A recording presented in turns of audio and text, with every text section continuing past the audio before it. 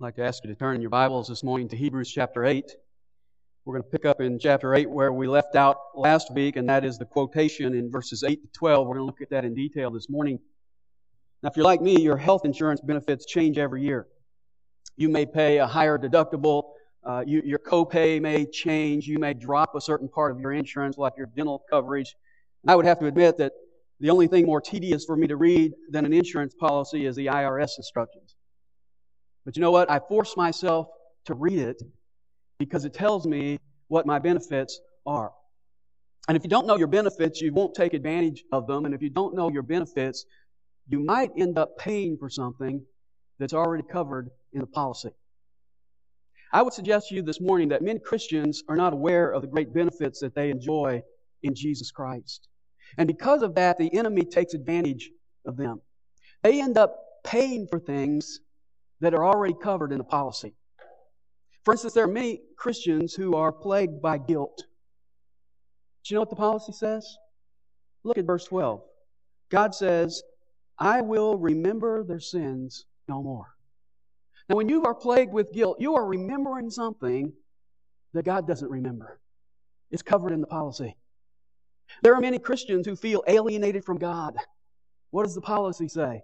Look at verse 10. God says, I will be their God, and they shall be my people. There is no reason to feel alienated from God. He is right with you. Other Christians put themselves under many man-made rules. When God says in the policy, verse 10, I will put my laws into their minds, and I will write them upon their hearts. You know, Paul warns against this in Galatians chapter 4. There he says Abraham had two sons. He had Ishmael, who was born to Hagar, a bondwoman, and he had Isaac, who was born to Sarah, the free woman. And he says, in that picture of Abraham's two sons, there is an allegory. He says Abraham's the two women in that story, Sarah and Hagar, represent two covenants. The one covenant is Hagar, who is the law, and she bears children who are slaves, who produce things according to the flesh. Sarah represents the new covenant, and she bears children who are free, who are children of promise. And Paul's point is that there are many people who are actually born of the free woman as children of God, but we live like slaves under bondage to the slave woman because we don't know any better. And so this morning I want us to take the time to read and note the benefits of the new covenant. This is our contract. This is our insurance policy, if you like. And it's recorded in verses 8 to 12, and it's really a quote from Jeremiah 31 describing the new covenant. And what I want to do this morning is simply walk through these verses and pick out 8 details that you and I need to note. I've listed them in your bulletin. They're real simple. We'll just walk through them. Number 1, it is different. Notice verse 8. Behold, days are coming, says the Lord, when I will effect a new covenant. Now, there are 2 Greek words for new. One is neos. It means new in time, but not something altogether new. And then there's another Greek word for new, and that's the word kainos. It means new in form, new in quality, and therefore altogether different from anything that existed before. For instance, if I told you I got a new car, that would be neos. Because when I get a new car, it's never really new. It's just new to me. I say, I got a new car. You say, what year is it? It's a 98. But it's new to me. But see, even if I got a brand new 2006 vehicle, it would still be neos. Because have you ever noticed when you buy a new car, you think, man, this is great. I got a unique color. I got these unique features. And you start to drive your new car around, and what's the first thing you notice? There are a whole lot of other cars just like my car, only that guy's got nicer wheels, and he's got nicer this. You see, it's not new in that it's different from anything else. If you said to me today, Dan, I just invented a Gula-Luga-Wag, I would say, now that's new. That's kainos. That's new like nothing ever before. And kainos is the word he uses here. He says we have a new covenant. It is altogether new. It is altogether different. In fact, to make that clear, look at verse 9. He says, not like the covenant which I made with their fathers. You see, this is not just an enhanced model. It's not just an attachment. He didn't just take the old covenant and make some modifications. The new covenant is altogether different. Second thing we can notice about it, it is enacted by God. Notice verse 8 again. Behold, days are coming, says the Lord, when I will effect a new covenant. You see, we did not negotiate this with God. It is not a cooperative agreement. In sports, they have a new phrase. It's called CBA, Collective Bargaining Agreement. Hockey just missed an entire season because the players and owners couldn't agree on a contract. Last week, they agreed on a contract. They both signed a contract, and it describes or defines the terms of their relationship for the next 6 years. This is how the owners will operate. This is how the players will operate for the next 6 years. That's their agreement. Well, this covenant spells out the terms of our relationship with God forever. This is our collective bargaining agreement, only there is no collective and there is no bargaining. God enacted this agreement with us. There were no negotiations. There were no closed-door meetings. There was no give and take. There were no holdouts because we had no leverage. God enacted the new covenant. In fact, the best word to help you understand this word covenant is the word will, as in a last will and testament. In fact, this word is used that way in the Greek language. Now, who writes a will? One person.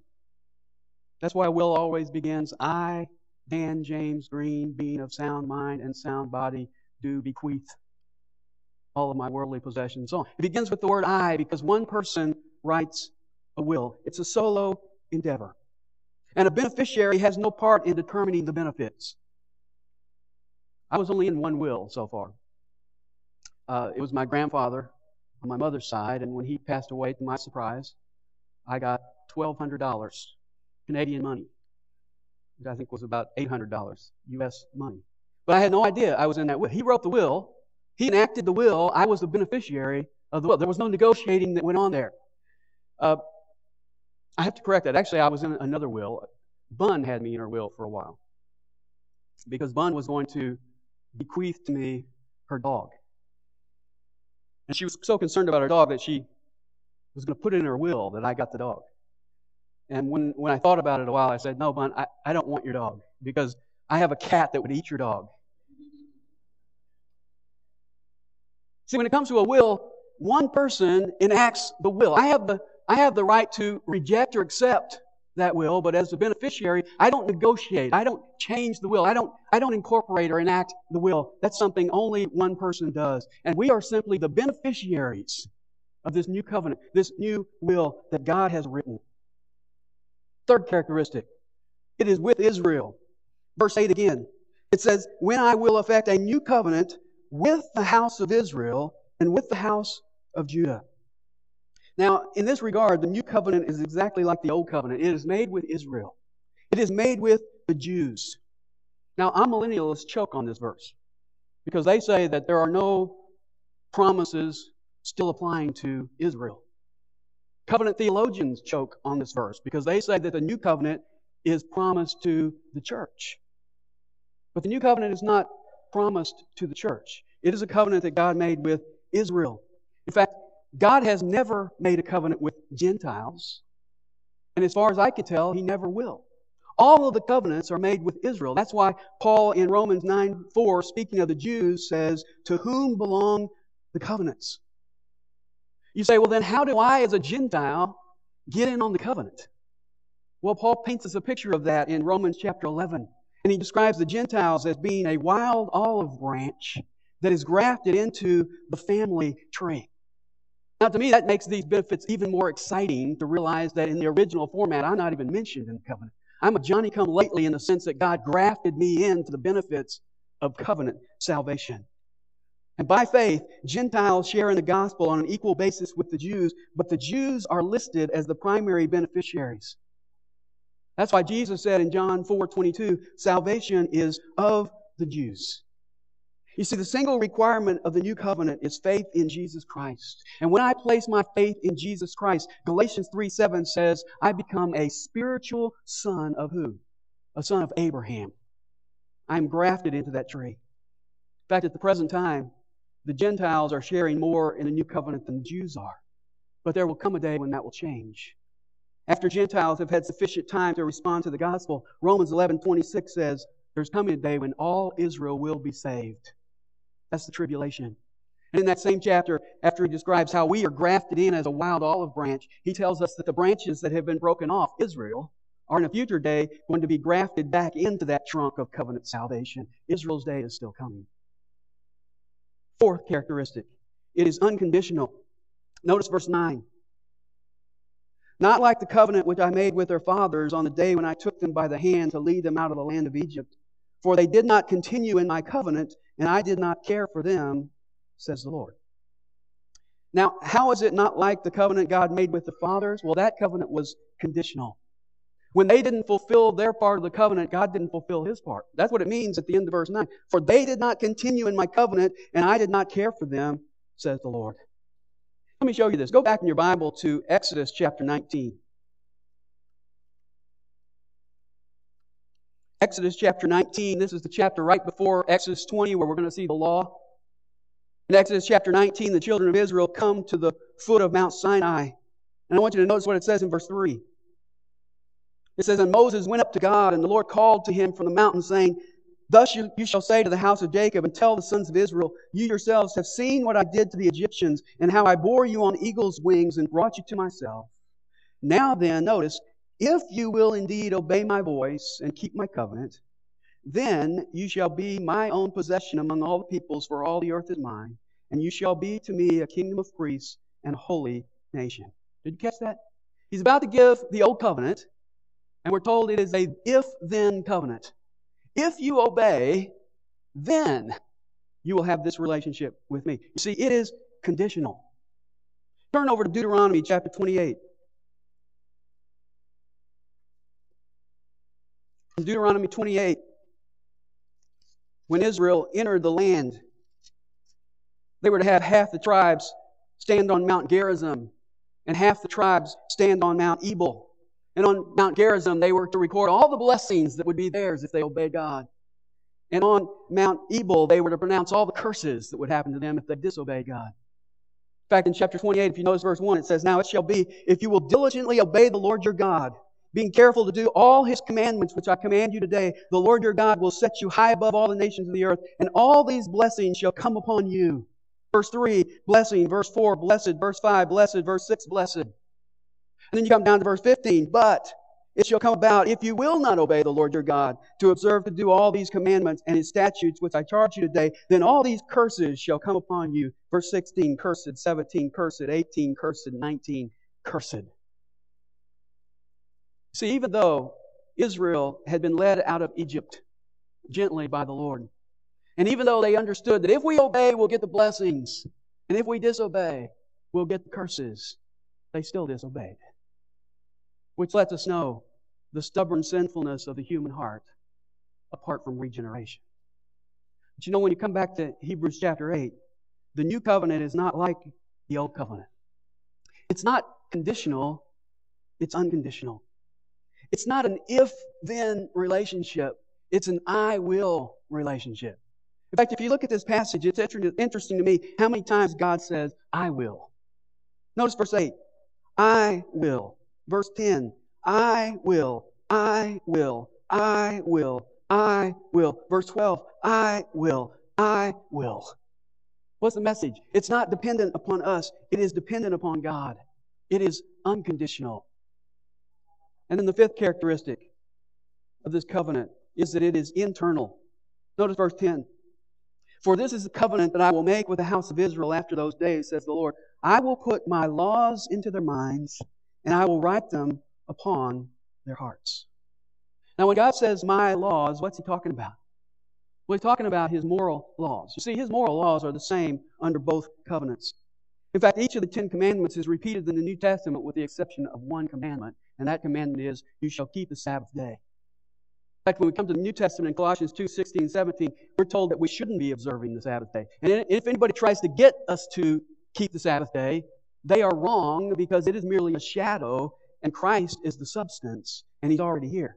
You see, the ceremonial laws, like you can't pick up sticks on the Sabbath day or the religious festivals, are not repeated in the New Covenant. The dietary laws that you can't have barbecue pork are not repeated in the New Covenant. The governmental laws about tribal distinctions and all the requirements for the priesthood are not repeated in the New Covenant. But you see, the moral laws are consistent in both because the moral laws are based upon the character of God. In fact, what's interesting when we come to the New Covenant is that we find that the moral bar is actually raised. The emphasis goes in the Old Covenant from actions to the New Covenant, where the emphasis is not only on actions, but upon thoughts and upon motives. Remember what Jesus said in the Sermon on the Mount, Matthew chapter 5? He said, "You have heard it said, you shall not commit murder. But I say to you, if you're angry with your brother, you've already committed murder. You have heard it said, you shall not commit adultery. But I say to you, if you lust after a woman, you have committed adultery already in your heart.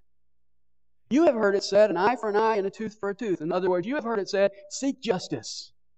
But I tell you that if somebody slaps you on the cheek, turn the other cheek. If someone sues you and takes your shirt, give them your coat. If someone wants to take you 1 mile, go 2 miles. In other words, no longer be seeking justice, but take a loss out of mercy and grace. You have heard it said, love your neighbor. But I say to you what? Love your enemy. You see, the difference is not that we don't obey under the New Covenant.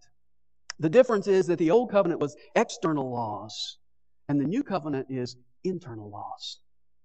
Now, that's not to say there were no internal laws in the Old Testament. The last commandment was what? You shall not covet. When you come to Romans chapter 7, Paul says, that's the one I choked on. I was doing pretty good with all the externals, and then I got to that last law, you shall not covet, and I didn't have a heart to keep it. Couldn't do it because it wasn't external. That's why when we look at the New Testament compared to the Old Testament, the New Covenant compared to the Old Covenant, we find that even the motivation was different. The Old Covenant had an external motivation. It was fear of consequences. The New Covenant has a new motivation, and that motivation is love. The Old Covenant was written on stone. They took it and wrote it in boxes and put it on their forehead. They wrote it in boxes and put it on their wrist. They wrote it on the doorposts of their house. It was all external. But here it says that the New Covenant is written where? It's written on our hearts. God has put it on our minds. Turn with me back to Deuteronomy chapter 5. Deuteronomy chapter 5. Verse 27. The people say to Moses, "Go near and hear all that the Lord our God says. Then speak to us all that the Lord our God will speak to you, and we will hear it and do it." You go talk to the Lord, find out what He says, you bring it back to us, we'll listen to you, and we'll do it. Sounds pretty good, doesn't it? Look at verse 28. "And the Lord heard the voice of your words when you spoke to me, and the Lord said to me, I have heard the voice of the words of this people, which they have spoken to you. They have done well in all that they have spoken." They have said the right words. We will obey. But notice what verse 29 says. God speaking, "Oh, that they had such a heart in them, that they would fear me and keep all my commandments always." They're saying the right words. They're signing on, saying, we'll do it. But they don't have the heart to carry it out. Look over at Deuteronomy 29 and verse 4. This is Moses speaking. And he says to the children of Israel, chapter 29, verse 4, "Yet to this day, the Lord has not given you a heart to know, nor eyes to see, nor ears to hear." See, the Old Covenant was external.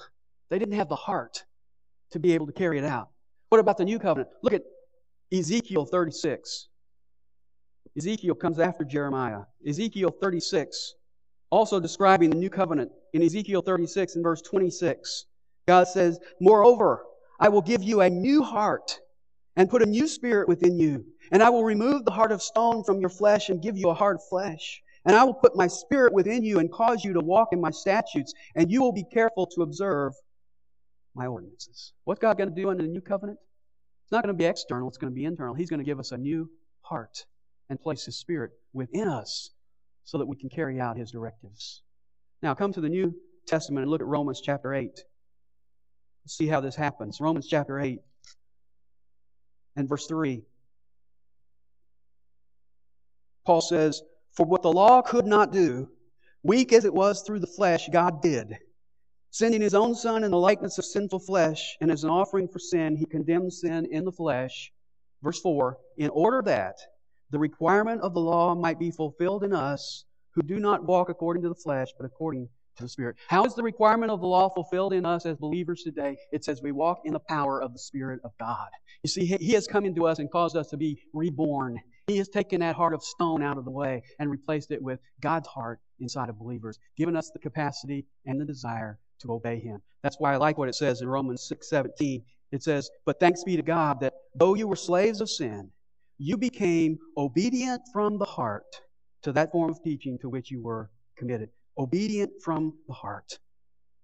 See, the new covenant doesn't give us a list of laws. It changes our hard hearts. And God places His Spirit within us. It is internal. Then the sixth thing we can note is that it is intimate. Look in chapter 8 of Hebrews at the last part of verse 10. It says, "And I will be their God, and they shall be my people." Now this wording is really nothing new, because right at the time of the Exodus, in Exodus 6:7, God promised this same thing to Israel, but they never realized it. You see, there is no intimacy between God and man in the Old Covenant. In fact, in Exodus 19, when God instituted the law on Mount Sinai, He instructed Moses to draw boundaries around the mountain so that the people didn't get too near and be consumed. And then when Moses came up on the mountain, it's interesting if you read that chapter, God says to Moses, "I want you to go back down and warn them again, lest one of them break through and perish." The message, even as they got the Old Covenant, was you need to stay away from God. This is not intimate. The tabernacle presented the same concept. There was the veil going into the Holy of Holy Places. Only the high priest could go in there one time a year into that area where the Shekinah glory of God was on display.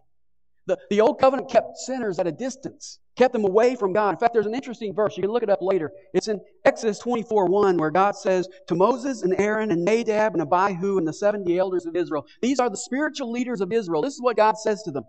"Come up to the Lord, and you shall worship at a distance." What a telling phrase. Come up to the Lord, and I'll let you worship at a distance. That's the Old Covenant. You get to worship, but you have to stay at a distance. What do we find under the New Covenant? The New Covenant invites sinners to draw near to the very throne of God through the blood of Jesus Christ to receive mercy and grace. You see, we don't have to stand at the foot of the mountain and tremble at the thunder. We don't have to worship at a distance. With Jesus as our high priest, we get to enter through the veil into the Holy of Holy Places. Under the New Covenant, God calls us His children, and we get to call Him what? Abba, Daddy. It's intimate. And then the seventh thing we can note is that it is all-inclusive. Verse 11 of Hebrews 8 says, "And they shall not teach everyone his fellow citizen and everyone his brother, saying, Know the Lord. For all shall know me, from the least to the greatest of them." Now, all the Jews were under the Old Covenant given at Sinai, but most of them were unbelievers who didn't know God. That's clear earlier in Hebrews chapter 4, where we're told that they didn't enter God's rest. In fact, only 2 out of that first generation that didn't die in the wilderness. So they were under the covenant, but their bodies were scattered all over the wilderness because they really didn't know the Lord. They lived in unbelief. In contrast, under the New Covenant, we're told in 1 Corinthians 12:13, "By one Spirit we were all baptized into one body, whether Jews or Greeks, whether slaves or free, and we were all made to drink of one Spirit."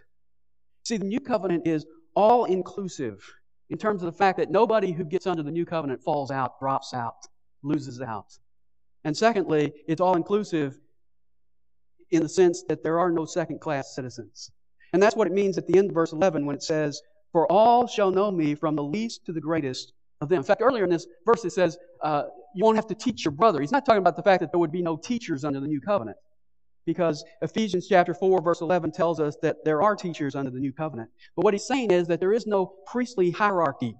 We don't have to approach God through a priest. In Christ, every believer is a priest. And in Christ, we all have access to God. We don't have to go through some hierarchy to get there. And there are no limitations in terms of access to God or understanding God. And that's what he means when he says, "All shall know me, from the least to the greatest." I love that. There are no second-class citizens in the kingdom of God. His covenant with us is all-inclusive. And then eighth and finally, it is merciful. Verse 12, "For I will be merciful to their iniquities, and I will remember their sins no more." Now, if you haven't gotten excited yet, this should do it. Because this is the capstone of the New Covenant. This is what man needed more than anything else. This is what the Old Covenant could only picture, but couldn't provide. Under the Old Covenant, the sacrifices were made day after day after day. All they did was reminded men of their sin. All they could do was foreshadow and anticipate the coming of Jesus Christ. But under the New Covenant, inaugurated by the blood of Jesus, God can say, I remember your sins no more. Remember under the Old Covenant when Moses came up on the mountain, God was giving them tablets to take down, and before he could even get down the mountain with the tablets, Israel had already broken the first commandment. They had made a golden calf, and they were bowing down and worshiping a golden calf. You remember how God responded to that? Exodus 32, verses 7 to 10, God turns to Moses and said, they've made a calf, and they're worshiping a calf at the foot of the mountain. He said, what I'm going to do is I'm going to destroy all those people, and Moses, I'm going to make a nation out of you. It tells us God was angry. God gave a covenant. They broke the covenant before they even got it, and God said, I'm ready to start over. It tells us something about the contrast of the two covenants. The old covenant provoked God's wrath because it was dependent on us. The new covenant provokes God's mercy because it's dependent upon Jesus. What a covenant. What an agreement. What a contract. What a relationship. Now, this is not like reading my insurance policy, where every year it seems I pay more and get less. This is a situation where we come to the negotiating table as debtors. We are bankrupt. We have no leverage. We hold no chips. And God doesn't say to us, thou shalt not sin. God says, I will be merciful to your sins, and I will remember them no more. Have you accepted the terms of that covenant? Have you come into this new covenant relationship with God? The way you do that is through Jesus Christ. Remember, He said, this is the new covenant in my blood. His blood paid the whole price for the new covenant. And so my question to you this morning is, have you entered into that covenant with God through Jesus Christ? You said, but Dan, I'm not worthy. Well, that's okay, because verse 11 says it includes the least. If that's you, then you qualify. You say, but Dan, I can't keep my end of the bargain. Well, that's okay. It's unconditional. God doesn't say, thou shalt. God says, I will. See, I don't read about any deductible in here. There's no copay. The payment has been made. It's all made by God at the cross when Jesus paid the debt of your sin, past, present, and future. You say, but Dan, I'll disappoint God. Well, that's why He says in here, I will be merciful to your sins. And that's why He says, I will write my laws on your heart. You say, well, Dan, how could God do this? Why would God make this kind of covenant with us? Well, I got one answer in one word. And it's Jesus. It's Jesus.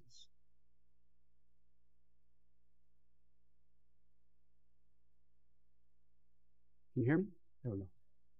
We will spend eternity scratching our collective heads in wonder and amazement as to why He would do that. But we will also spend eternity bowing before Him and giving Him all praise and worship and glory that only He deserves. And so as we close the service today, I'm going to ask the praise team to come back. We're going to close our service with a short chorus. We're going to stand as we do that. I don't know how God may have spoken to you today, but if you'd like to talk with someone, if you'd like to pray with someone, if you would like to join our fellowship, whatever God is speaking to your heart about today, I'm going to give you the opportunity to come as we close our service, singing together in praise to the Lord.